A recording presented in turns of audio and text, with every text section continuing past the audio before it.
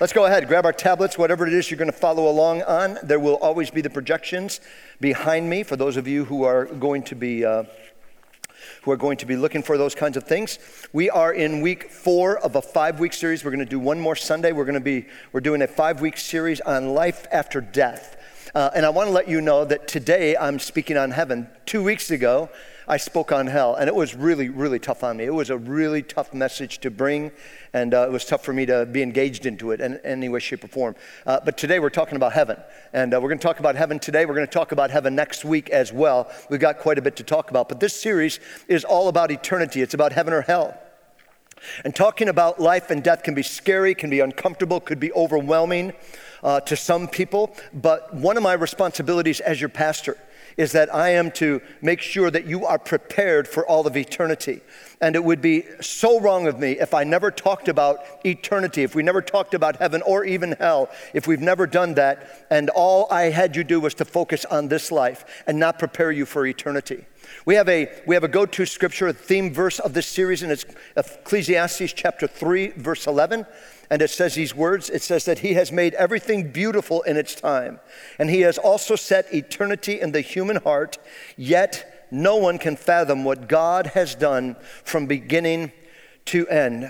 In other words, what the scriptures are declaring to us today is that God has hardwired every single one of us, every human being on the planet, whether you are a believer or an atheist, whoever, whatever you may be, God has hardwired every one of us with eternity in our hearts. In other words, what we really believe is that we know on the inside there's more to this life than just this life that we're living.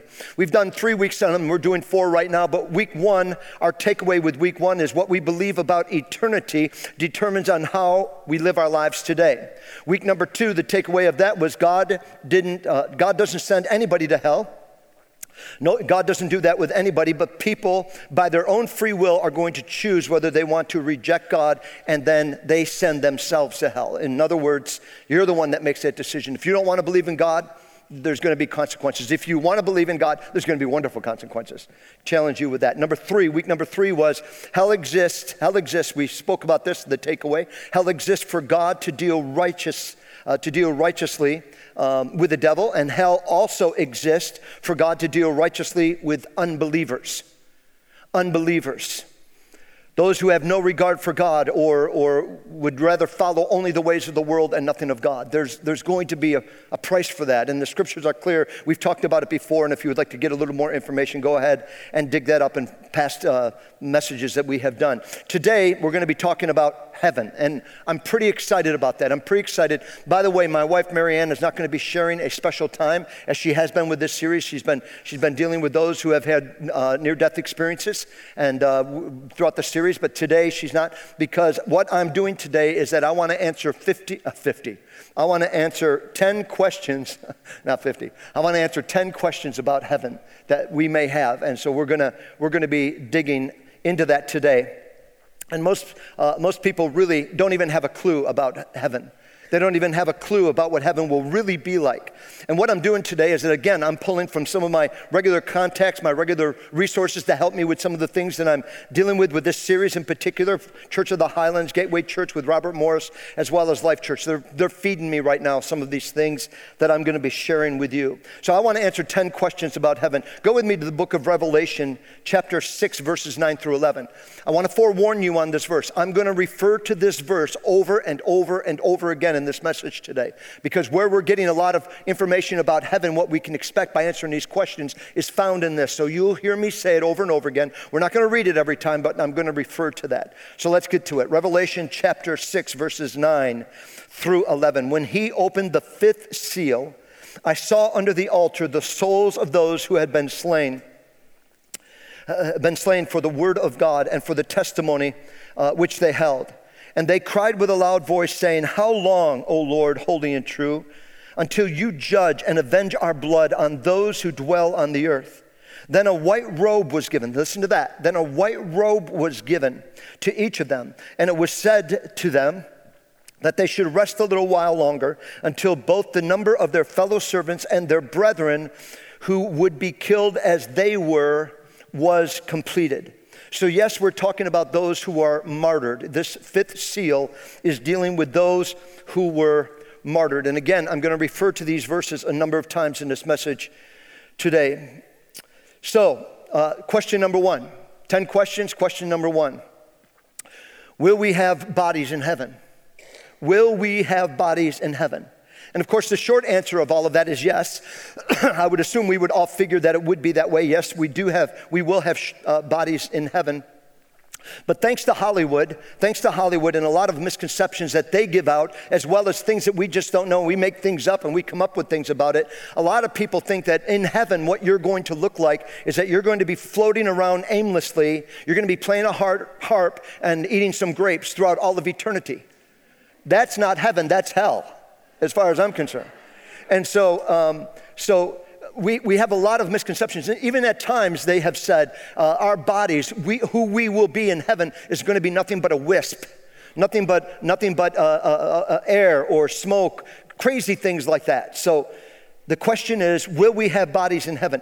Well, let me ask you a question according to what I just read in Revelation chapter 6, verses 9 through 11. Why does God say that he will give us robes? He will give us robes if we're not going to have a body in heaven. Why would God say that? Well, God's saying that because it's a reality. We will have bodies in heaven. And to give some of you a real peace of mind about the robes, the gowns, is that I'm pretty sure that the robes that we're going to be given up in heaven are not going to be anything like the rated X hospital gowns that we wear that has a big crack in the back. It's not going to be like that in heaven. So don't worry about that. Go with me to 1 Corinthians chapter 15. And it says these words. Listen to this. This is great. This is talking about will we have bodies in heaven. Adam was made from the dust of the earth, but Christ came from heaven above. Every human being has a body just like Adam's, made of dust.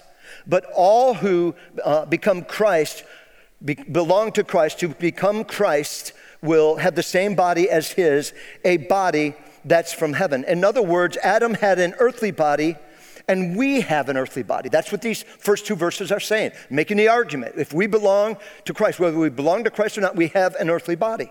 And then it says in verse 49 of that same chapter, it says, just as each of us now has a body like Adam, so we will someday have a body like Christ. We will someday have a body like Christ. In other words, they're saying this: Jesus is our example for all of this. Jesus had an earthly body. He got hungry. Jesus got tired. His body suffered pain, and he ended up dying an actual, real physical death. He died a real physical death, but Jesus was resurrected with a heavenly body. Come on, give me an amen. He was resurrected with a heavenly body, and that heavenly body walked on that earth. That heavenly body, it ate food and it had meals with others. That heavenly body. So we can plan on this. If we're going to have a heavenly body, which we will according to the scriptures, if we have a heavenly body, we can be sure that we too are going to be eating meals in heaven. And the good news is you won't gain a pound up there eating all the food that you want to eat. To God be the glory. Now, that doesn't say that in the Bible at all. I'm just adding it because I think it's a good idea. So anyhow, another thing about the heavenly body, the heavenly body of Jesus, just so you know, he was walking down the road with a couple of his disciples, and all of a sudden he disappeared. He was gone. Also, that heavenly body had a way of walking through walls, had a way of being able to walk through locked doors as well. And so it is a resurrection body is what he was living in. And our bodies and our spirit are going to reunite at the second coming of the Lord. That's another message that I want to bring. I'm going to be bringing that kind of series in the fall. But we find out that our bodies and our spirits will reunite at the coming of the Lord. Now, many people don't consider this, but Jesus says a number of things with his earthly body. He says, touch me. Go ahead and touch me. Touch my wounds. Touch my side. Go ahead and touch me is what Jesus said to us. There's something of the physical body becoming a heavenly body that is just so intriguing. It is so exciting to study. And I want to encourage you to go to 1 Corinthians chapter 15. And if you go to 1 Corinthians chapter, don't look at it now, but I want you to study this on your own. If you would read that entire chapter, it's going to talk to you about our bodies and what it's like. It talks about the celestial body as well as the terrestrial bodies that we have, and they're glory and the differences that are between them. We're going to be experiencing all of this, and you and I should know what's going to be taking place. And the Word of God makes it completely clear. You and I can know that. So if you go to 1 Corinthians chapter 15, read the whole chapter, but if you were to get into especially the last part of it, verses 35 through 46, it will make a lot of sense to you. Something that Robert Moore said as I was going through some of his studies, one of the things that he said that I never knew, you may know this, a lot of you are way smarter than me, but I didn't know this until I read a little bit further as to what he was talking about. Many people do not realize how the body and the spirit reunites at the second coming of Jesus. And again, we're going to talk about that down the road a little bit. This fall, we're going to be dealing with that. But our bodies are going to reunite with our spirit in the second coming of Jesus. So let me give you something that you may not know. The way that we actually bury people in America is on purpose because of something that is written in the scriptures, because of something that is in the Bible. In other words, if you want to know where the head of the person who's laying in the casket ahead of you, the lid is closed, it's closed casket. If you want to know, and we're talking about in the graveyard now, if you want to know where his head is laying, the head is always facing west. Did you know that? The head is always facing west. We bury people in the USA from east to west. Did you know that? Does anybody hear me? It says here in Matthew chapter 24 from the scriptures, it says these words. This is the reason why. This is the reason why they do what they do. In Matthew chapter 24, verse 27, it says these words, "For as the lightning comes from the east and flashes to the west, so also will the coming of the Son of Man be." So in the USA, we bury people with an end in mind, purposely. We bury people so that when they would come out of the grave, they're going to be facing Jesus. They are facing Jesus. Our bodies are coming toward us, and we're facing the west. We'll always be doing that. So I don't know about you, but I thought that was pretty cool. I never knew that. And I've done many, many, many funerals in my years. I never understood that until just now. So I thought that was cool. I thought you'd like it. Go with me to question number 2. Question number 2 is, will we go to heaven? Will we go to heaven immediately? Will we go to heaven immediately? The Bible teaches that yes, we do. Immediately, when we die, we go to heaven. Going back to Revelation chapter 6 again, those verses, I want you to notice the martyr. The martyr had died and they are in heaven. In fact, they have died immediately and they're in heaven and they are talking to God in the presence of God. They're talking to God. And all of this is happening before the second coming of Christ. If you wanted to try to manipulate and say that this was at the second coming of Christ, it's not, because the second coming of Christ isn't even talked about until Revelation chapter 19. So this is still in our day, in our time. There may be all kinds of havoc taking place in our world, but this is not at the second coming of Christ. So Jesus said to the thief on the cross next to him, he said to him, "Today you shall be with me in paradise." Today. So when we die, yes, we go to heaven. 2 Corinthians chapter 5, verse 8. And it says these words. It says, "Yes, we are confident. Yes, we are well pleased to be absent from the body and to be present with the Lord." In other words, immediately when you are absent from the body, you are present with the Lord. So that means for Marianne and I, that our son Jeremy, when he was being worked on to come back to life, 40 years old, died of a massive heart attack, but when they were doing CPR and trying to bring him back to life, they did that for a long time, and he ended up dying on September 4th, 2016, and the exact time that he died was at 3:59 a.m. is when they pronounced him dead. So I, as dad, Marianne as mom, we can say that we know for sure, according to the scriptures and what we see throughout the Word of God, that when our son died at 3:59 on September 4th, 2016, that he went immediately to heaven. To be absent from the body is to be present with the Lord. And again, listen, that's good news. That's good news for us. That makes us feel happy that we can be with him in heaven again some other time. God is good. Question number 3, will we be able to communicate in heaven? Will we be able to communicate in heaven? And again, Hollywood does their things, floating on clouds, playing harps, all that silliness, what they talk about. But that's not even close. That's not even close. Again, going back to Revelation chapter 6, dealing with the martyred, the martyr had talked with God, and they talked to God loudly, the Bible says. They talked to God loudly, and they cried out with a loud voice. So just so you know, heaven will never be like some of the church services we attended years back, way behind. You know, those services that it was always something like this. Shh, shh, Johnny, no, shh, gotta be quiet. Just be quiet. It's not gonna be like that. It's not gonna be anything like that as far as I can see, because I've got a feeling the way that our worship team led us today and the way they always lead us, to me, it's incredible. It's wonderful what they do. And what they're doing is they're worshiping the God that they can't physically see with their eyes, but there's going to be a day and there's going to be a time that we're going to see him as he really is. And we're going to begin to sing songs to our Savior, to our Redeemer in ways that we never have before. Why? Because we see him for who he really is. And he is more beautiful and more magnificent than we could ever imagine.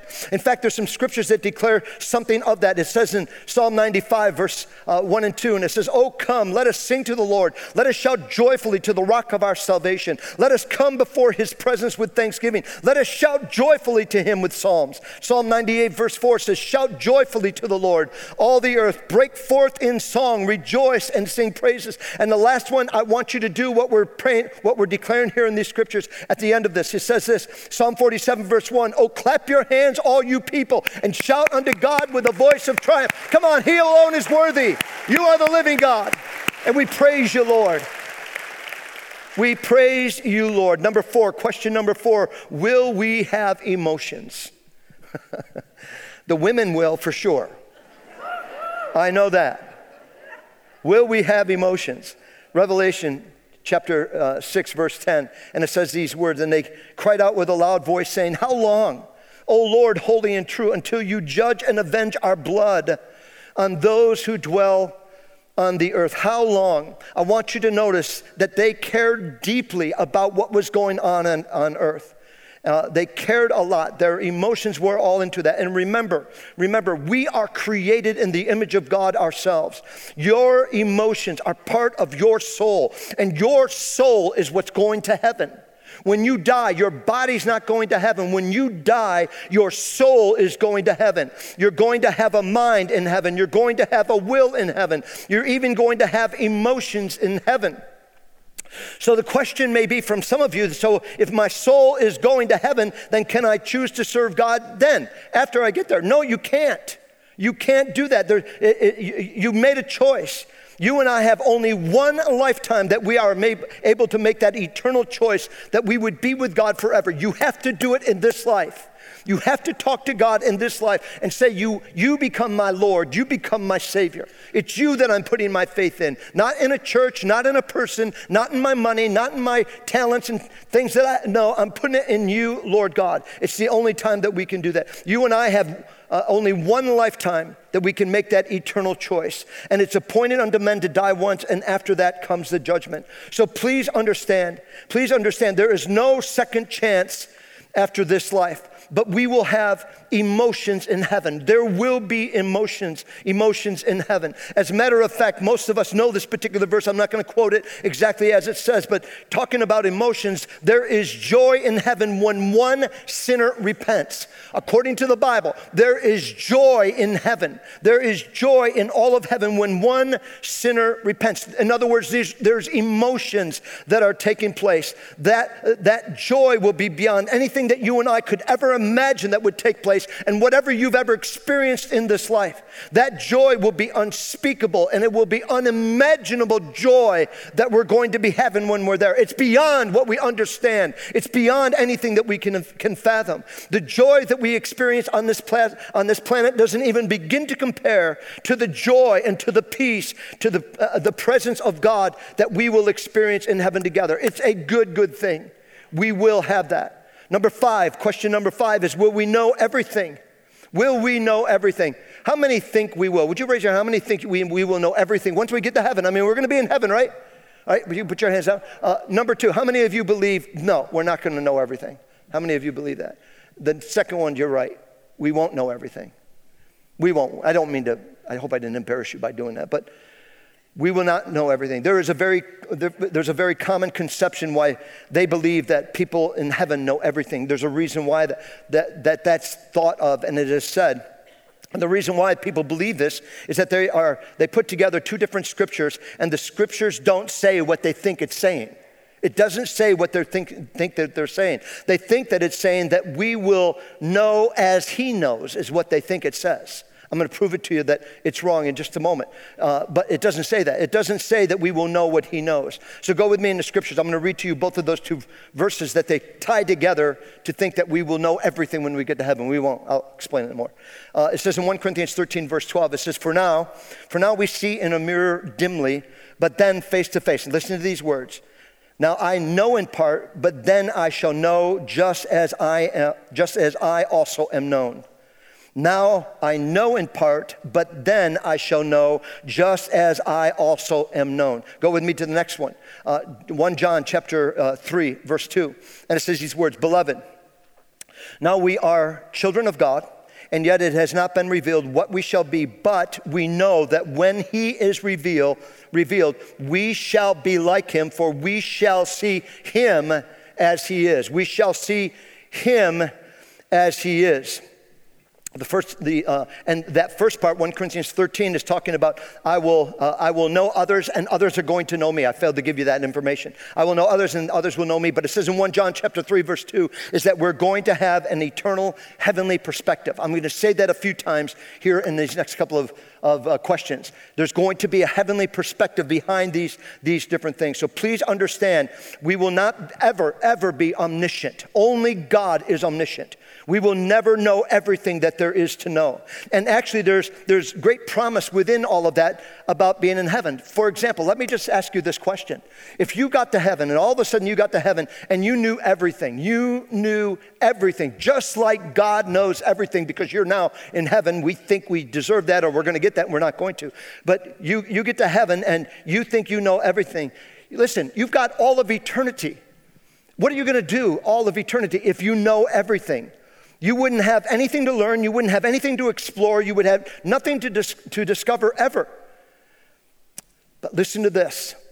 You and I are going to be discovering things throughout all of eternity. We will be shown things. We will know things. We will understand it. We won't have understanding of everything, but we're going to be shown things. We're going to be doing this throughout all of eternity. I believe in heaven we're going to be able to travel at the speed of thought.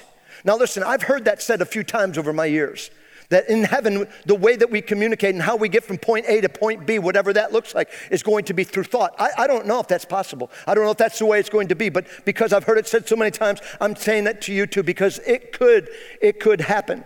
In other words, we could go and visit a star in a galaxy, a different galaxy than the one that we have right now, and that the Hubble telescope will never see, and we will be able to live forever. We will forever be able to discover the creation that God has spoken into being. It's the things that God said. So we're going to be traveling all around the universe, all around the cosmos, whatever you want to call it, continuously. We will be able to see those things. And by the way, the martyr did have a question. They didn't know. Go with me to verse 10. They didn't know. Will they know everything? They didn't know. Verse 10, and they cried with a loud voice, saying, How long, O Lord, holy and true, until you avenge our blood on those who dwell on the earth? They didn't know, but they were told that in a little while longer, everything will be taken care of. In a little while, you will know everything.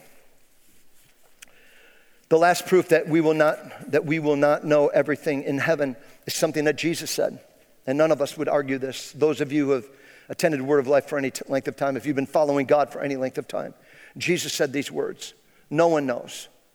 No one knows when the second coming of Jesus is going to take place. Amen? We believe that here at Word of Life. So no, we will not know everything once we get to heaven, because even Jesus puts the exclamation point. Only the Father knows. Only the Father knows everything. Number 6 is my favorite one out of the questions that we're asking today. Will we know what's happening on earth? Will we know what's happening on earth? It's another common question that we have, and yes, we will know. Yes, we will. We will have a heavenly perspective. Remember, I said I'm going to say that a couple of times. We're going to know things, but it may not look exactly as we're seeing it right now at this second. But there's going to be a heavenly perspective behind whatever it is. Let me talk about the martyrs first. The martyrs said that, when are you going to avenge the blood? They knew that their blood had not been avenged. In other words, and at the end of verse 11 of that, in the book of Revelation, they were looking down on the earth and they could see the men that had killed them, the men that had martyred them. They were still walking on the earth. And this is when they were asking, God, when are you going to avenge our blood? When are you going to do that? Because they could see it. They could see what's taking place on the earth. They saw the people who killed them walking the earth, and that's when the question was asked. When are you going to avenge our blood? So let me be crystal clear, going deeper again. We are going to understand what's going on the earth, but it will be with a heavenly perspective. There will be some things about this, and as far as I'm concerned, this is so stinking cool. In Hebrews chapter 12, verse 11, I love this. Hebrews chapter 12, verse 11, and it says these words, therefore we also, since we are surrounded by so great a cloud of witnesses, let us lay aside every weight and the sin which so easily ensnares us, and let us run with endurance the race that is set before us. Now, the thing about this verse right here, this is written after chapter 11. Chapter 11 is full of faith. That's called the faith chapter. And so here we are in chapter 12. They're now talking about the saints, the believers who have died. And now they are in heaven. They're in paradise. They're in heaven to be with the Lord. And the writer says that there are witnesses to what's going on right now on earth. They are seeing things. These are the people who have gone on before us, and they are seeing things, and they are watching with a heavenly perspective. And the Bible says they're cheering you on. They're cheering us on. I can't tell you the year. Maybe some of you men were there with me. I don't remember, but it was a number of years ago. There was a Promise Keepers that met in Washington, D.C., and there was a 1 million man march that was there, and literally 1 million men were there. I remember being on one of the lawns in Washington, D.C., and taking a break, and I'm laying back on the ground, and I'm just looking up in the clouds, got my hands. My father died on Thanksgiving Day of 1991. My father had been dead for a number of years, and I loved my dad, and I was his favorite out of all the kids. I was just his favorite. I know my brother's here somewhere. There he is. I was laying down. I had my hands behind my head. I'm looking up in the sky, and all of a sudden, the clouds that were there, all of a sudden, this huge, large circle of clarity just opened up in those clouds. I mean, it was crystal clear. And as I'm laying there, the thought comes to my mind that your Father, I felt like God said to me, your Father is able to see what you are experiencing right now. Well, I'm weeping while I'm looking at that because I believe, I don't know how I believe it, but I know that somehow or another my dad was looking down at that very same thing I was involved with in that particular moment, and I just thought that it was the greatest thing. It really moved on me in a very mighty way. And this is what the scriptures are declaring to you and I. We're believing this. We see this. You and I have family and friends who are in heaven who have gone on before you, and they are the ones, according to the scriptures, they are the ones that are cheering you on. They are the ones who are encouraging you to keep on going. And I don't know how that happens, but it's what the scripture declares, and we have every right to believe on that.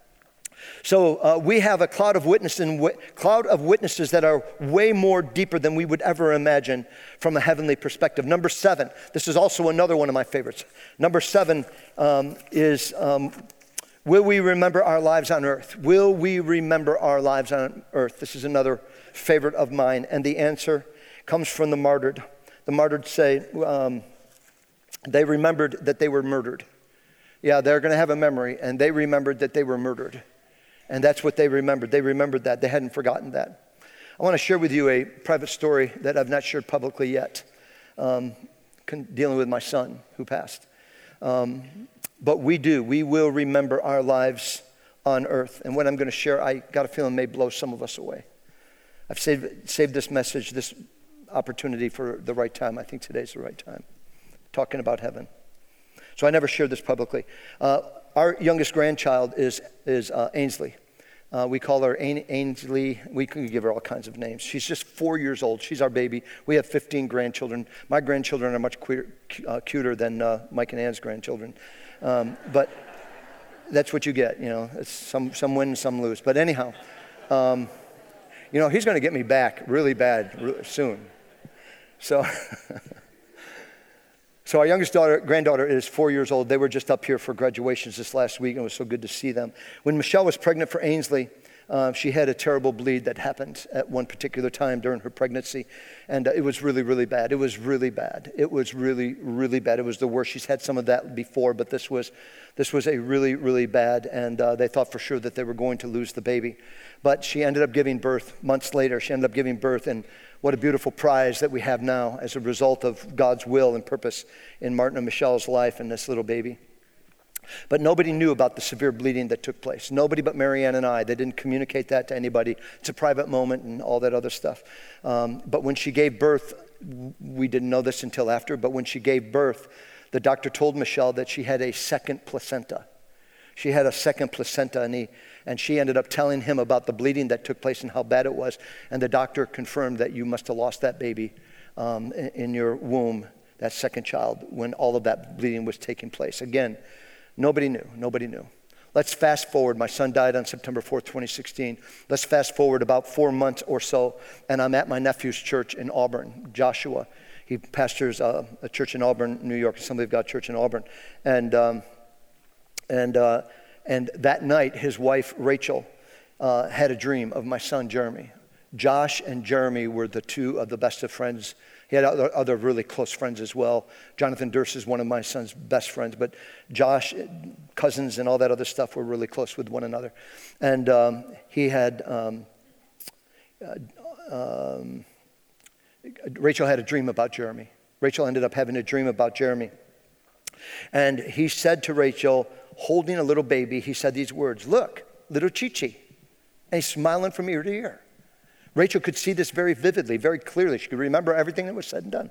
Look, little Chi-Chi is what happened. Well, she woke up the next morning and ended up talking to her husband and said to Josh, she said to Josh, here's what Jeremy said to me in this dream last night, and I don't understand. He's holding the baby, and he says, "Look, little Chi-Chi." And Josh said to Rachel, well, she says, "What does Chi-Chi mean?" And Josh said to her, well, that was Michelle's nickname when she was a little girl. She was called Chi-Chi. We called her Chi-Chi all the time. She's had many different names. For me, she was always perfect, so that was her name for me. But my kids don't believe that, but I do. But anyhow, Rachel told Josh all about the dream, and he said, "Look, little Chi-Chi," and asked him what was all of this about. And what does Chi-Chi mean? And it means, I'm sorry, I'm going over my notes so I don't miss any of this. So with Josh and Rachel knowing nothing about what had taken place with Michelle and losing the baby and all that other stuff, Josh told Rachel to give Michelle a call. So she called Michelle and asked her, what would this mean? Does this make any sense to you at all that Jeremy appeared to me and said, "Look, little Chi-Chi"? And of course, my daughter breaks down on the phone and says, my little baby that the doctor said that I had that I didn't have ended up being in heaven. Now, one of the things about Jeremy, he was a baby hog all the time. If somebody had a baby, he wanted to walk with the baby, bounce with the baby, rock the baby. He was always like that. And you need to understand that Michelle, hearing that and knowing that about Jeremy, she said something like this. She says how incredible it was that Jeremy, who is a baby hog, is now holding my baby in heaven. And it was incredible, beyond her imagination, that anything like that would ever happen. But they got to see that little baby. Not they, Rachel got to see that little baby of what it was talking about. Now, I don't know about you, but I think that that's a pretty incredible question. Yes, we will remember our lives on earth. We will remember that. We will remember.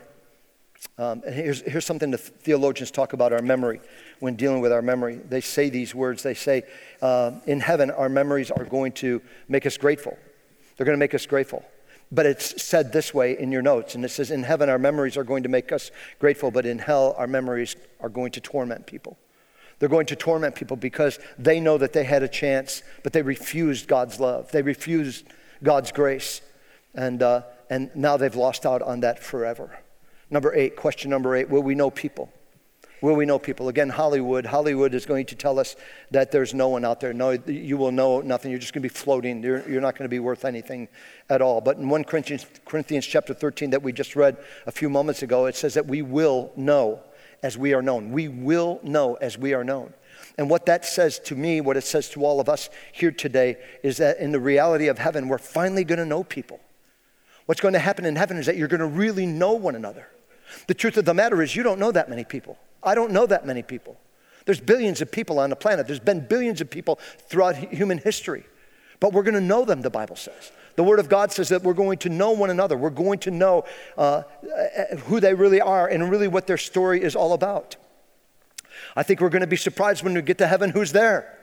You might come up to somebody at school that you had trouble with, or at work that you're having trouble with. You made it? You're there? And they're going to look at you and say, you made it? Come on, are you kidding me? I think we're going to be a little bit excited about that. I think it's going to be amazing. Go with me to Matthew chapter 8, verse 11.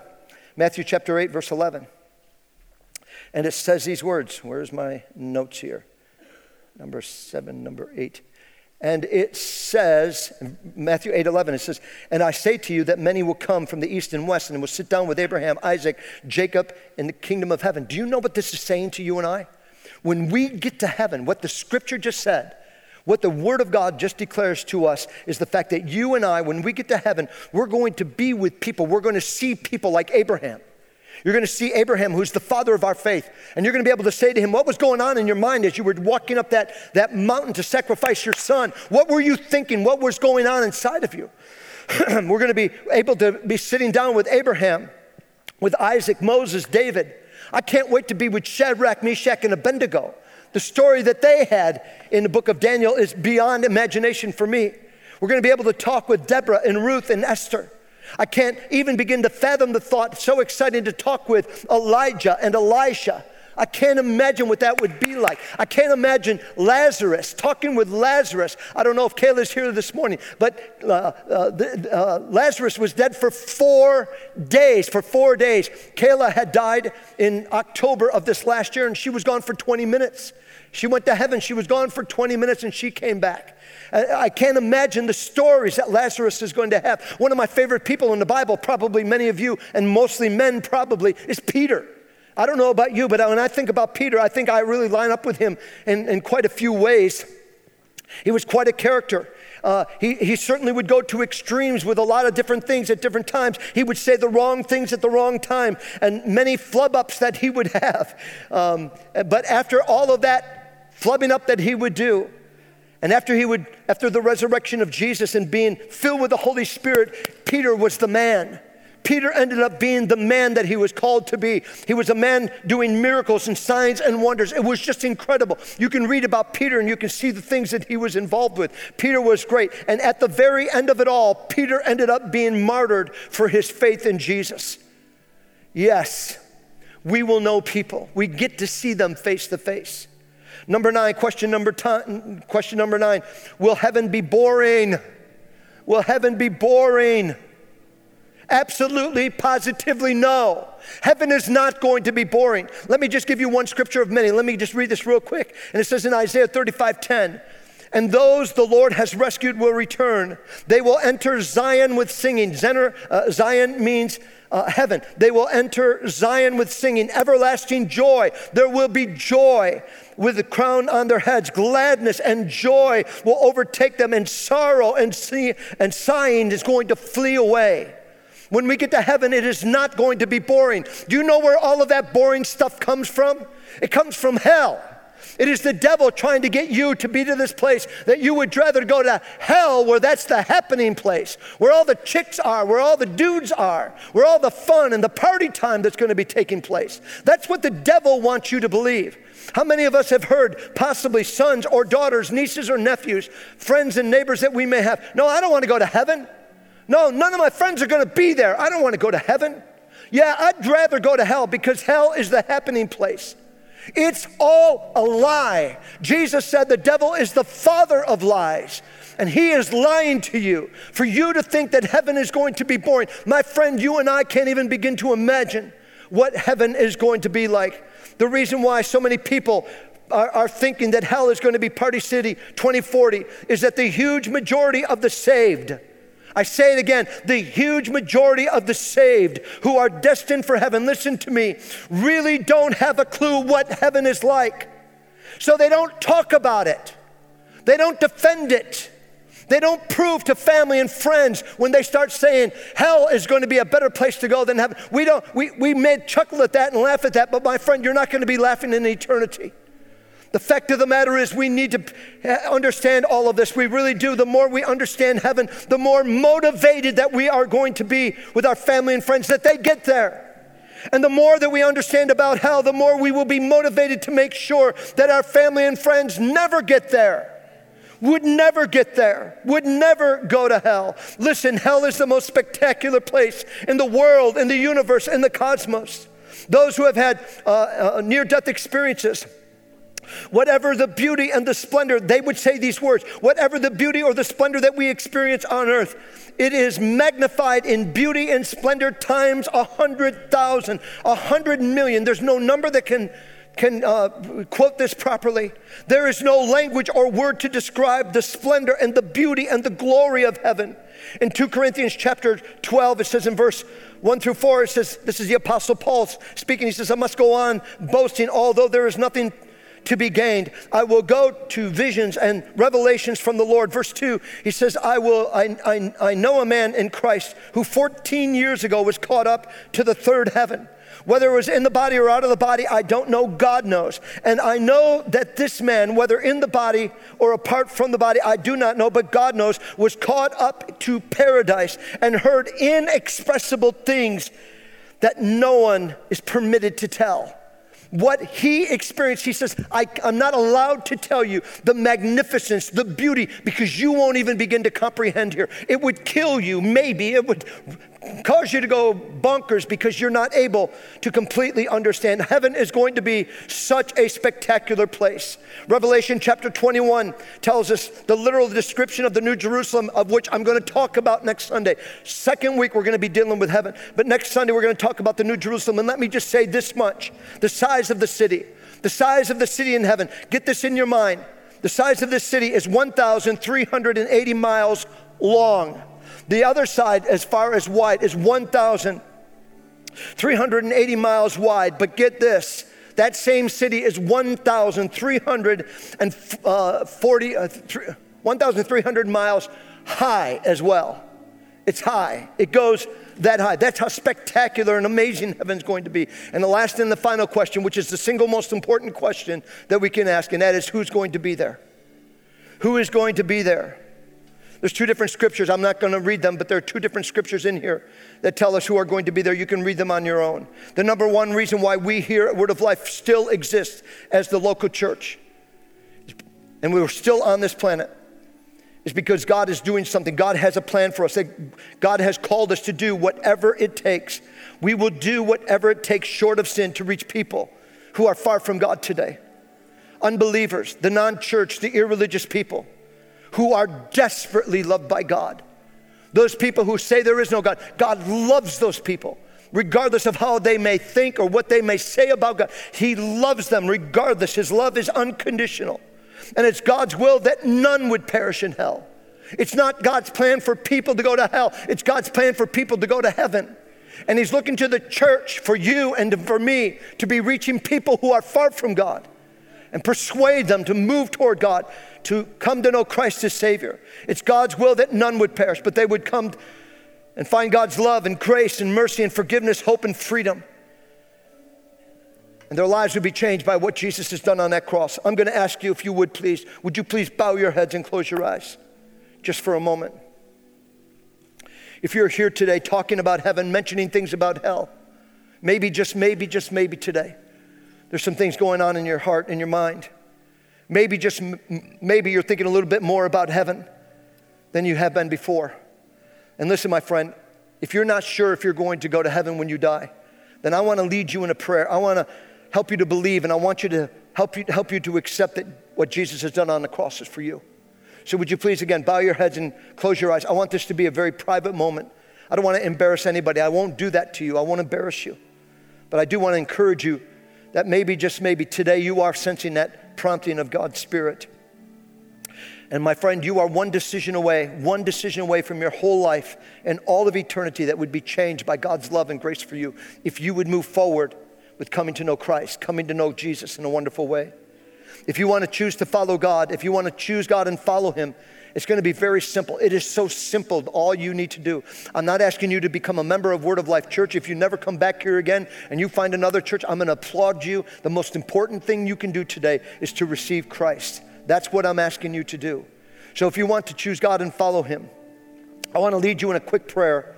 I want to say the prayer aloud so that you can hear it, and then I want you to repeat it. All you need to do is maybe repeat it in your mind if you want to repeat it with your lips moving, if you want to say it softly, or if you want to say it with normal tone. It's up to you. But when I pray these prayers, I'm going to ask you to say the same thing for me. Now remember, this is your choice. You're choosing to receive Christ. And if you would like to do that, I want you to pray with me this prayer. Dear God, I know that I've messed up. I know that I've done wrong things. And I ask you to forgive me. I ask you to come into my life and you take control. Become the Lord and leader of my life today. And Jesus, I thank you. Tell them that. Jesus, I thank you for my salvation. Please keep your heads bowed and your eyes closed, please.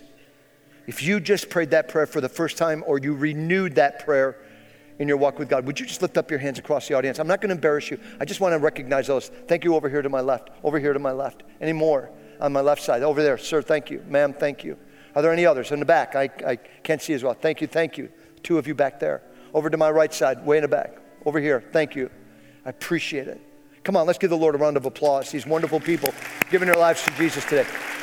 We're going to sing one last song, one of our worship set. We're going to sing one last song. And as they do that, these men and women who are down front here are our intercessors. They've been praying for you through this whole service, that you would meet God, that God would bless you, touch you, whatever you need from heaven. They've been praying. If you have a need and you want them to pray for you, they will. You don't have to tell them anything. They'll just hold you with your hand, whatever, and pray with you with what's going on. Would you all stand to your feet, please? While they sing this last song, would you sing along with us? And if you'd like prayer, come on down. And then we will release you in about 3 minutes, okay? Thank you.